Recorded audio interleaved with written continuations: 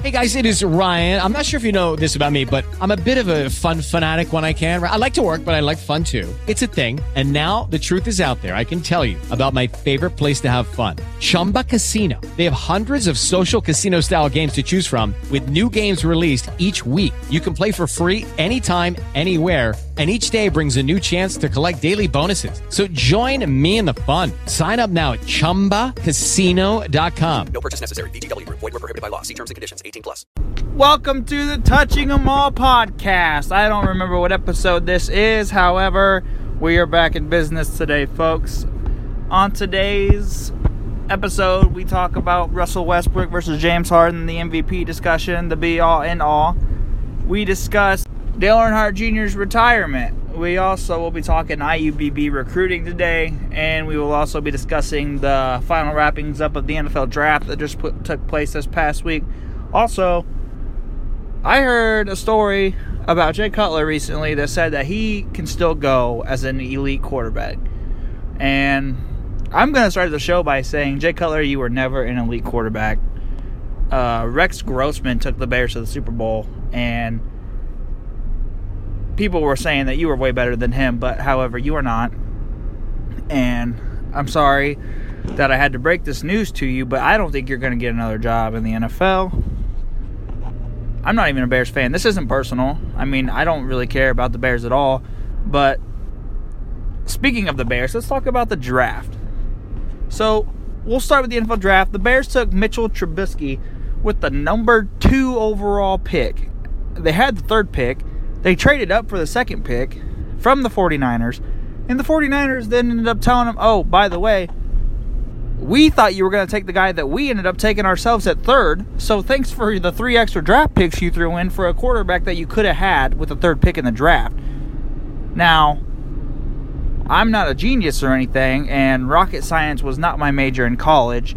However, you think the Bears front office would have been smart enough to know this before they traded away 3 draft picks for a quarterback that played 1 season in North Carolina? And let's be honest, North Carolina is not really breeding ground for an NFL quarterback.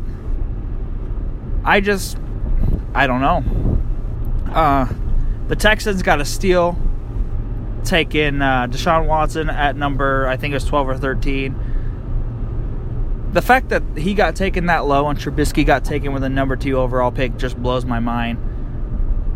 Honestly, the Bears might be the new Browns, and I'm a Steelers fan, so I know all about the Browns. The Browns had a great draft. I'm just going to throw that out there. Jabril Peppers, Myles Garrett, both in the 1st round. They had another 1st rounder. I don't remember who it is right now, second off the top of my head. I'd have to do some research on that. But the fact of the matter is, Chicago, what are you doing? You're in a division with the Packers, who are going to be good. The Lions, this Lions team's far from the 0-16 Lions team from like 2008. And the Minnesota Vikings, who they're going to be moving into a new stadium. They don't have Adrian Peterson anymore. However, they may have drafted his replacement with Dalvin Cook, I think it was. I just fact-checked myself, and yes, 41st overall in the draft, they took Dalvin Cook. Dalvin Cook should have been a 1st-round running back.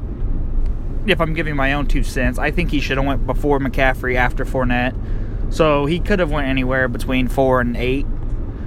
I don't know why he slipped as far as he did. He didn't do anything like Winston did with like crab legs or being accused of committing a very, very bad crime that I'm not going to say on this podcast.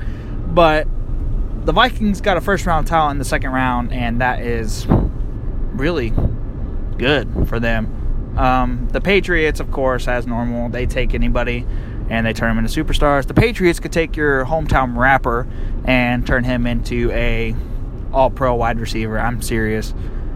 I don't like the Patriots, obviously, because they beat my team every year. But it is what it is. I think, staying in that division, I think the Jets took the best player in the draft with the 6th pick. How the best player in the draft slides all the way down to number 6, I don't know. But I think Jamal Adams will be the best player that was in this draft. I think he'll be a Hall of Famer. You heard it here first. His dad played in the pros. They had a little bet going. His dad was taken 19th overall, I think, in the first round. Jamal said, by the way, I'm going to go number 6 to the Jets. Jets fans, you should be happy because that is a steal for you guys. I know the Steelers took J.J. Watt's brother in the first round. Hopefully that's not what he's remembered as his career progresses, because that would be sad for him and for me as a Steelers fan. I like the USC wide receiver in the second round. The Steelers could take anybody and turn them into an all-pro wide receiver as well. Their receivers coaches are some of the best in the game. I don't remember the guy. The guy has such a weird name that with a hyphen in it, and I kind of have a phobia of hyphenized names because they're weird. So I don't even know.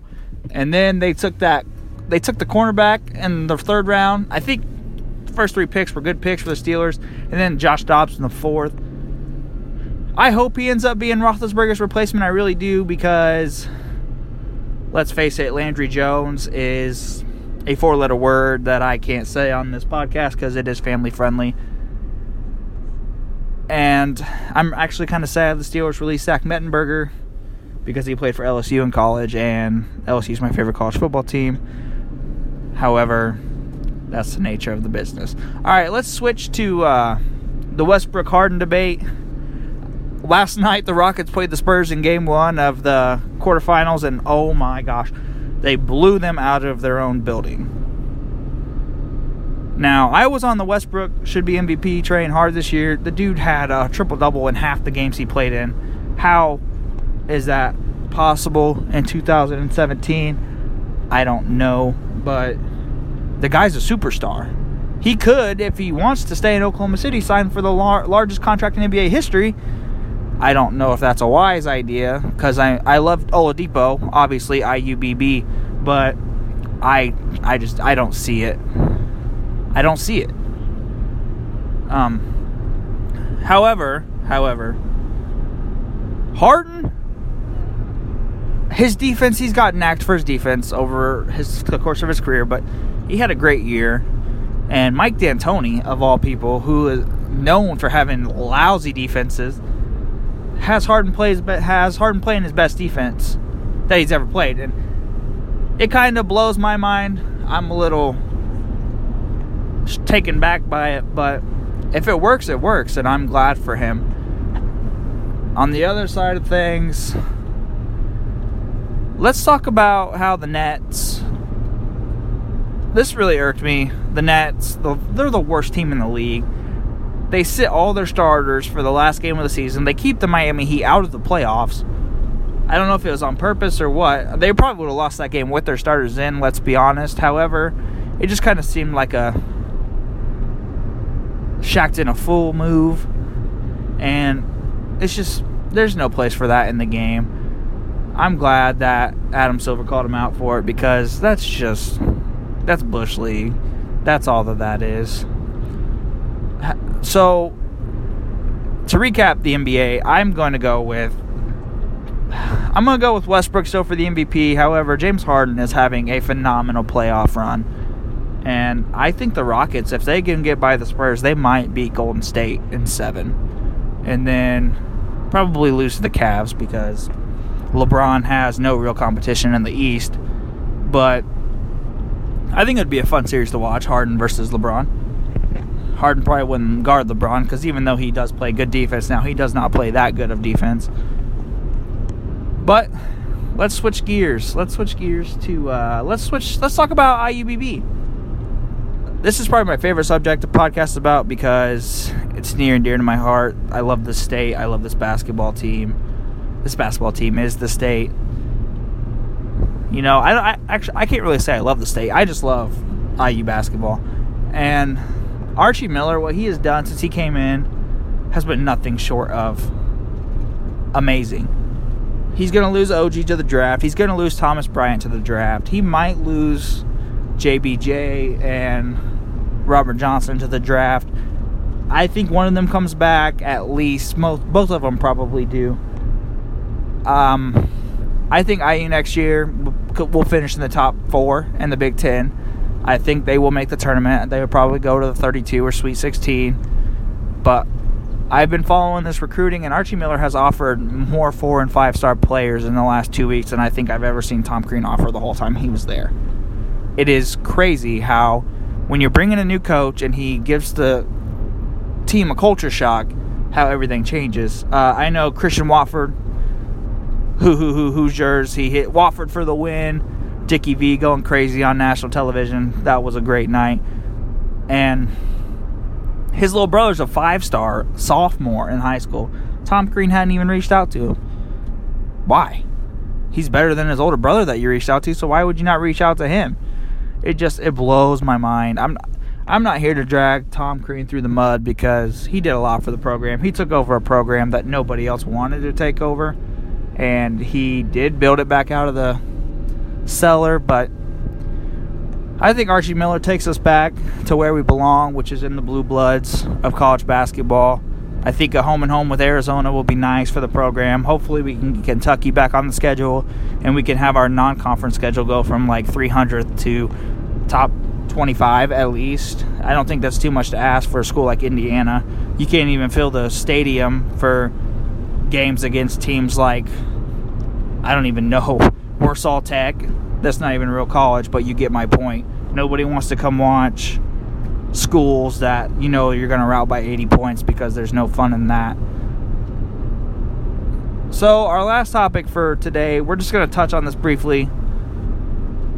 I'm going to touch on Dale Earnhardt Jr., his retirement, just touching on it. I'll do a full podcast sometime later on. I'll have a special guest with me on that one. But you got to love the man who was as humble as he was, that won all of those most popular driver awards. He's the modern-day Bill Elliott. Is he a Hall of Famer? If I'm being unbiased, I would say he's on the fence. He's only won 26 races. I don't know if anyone else that's won less than that has gotten in. I'd have to fact-check that. I'll do that later on, but I can't do that right now because I'm doing something. I'm driving. Okay, I'm driving and podcasting. It happens sometimes. But is he a Hall of Famer to me? If you ask 75%, they're going to be biased and they're going to say, well, yeah, because he's their favorite driver and he won all those Driver of the Year awards. If you ask me, he could be.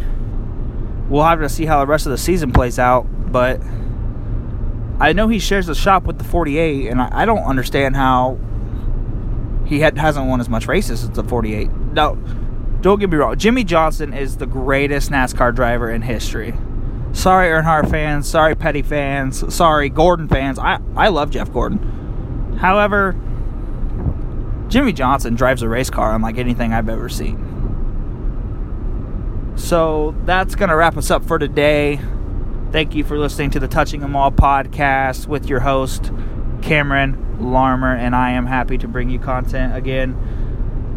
We'll get another episode out here within a week or two. You can follow me on iTunes and subscribe, and that would be great. So thank you for listening again. Without you guys, I wouldn't do this. I know I'm pretty lame, but this gets me through the days, and I know it gets some of you through the days too with your texts and your calls. So have a good one. I'm signing off, and go Hoosiers.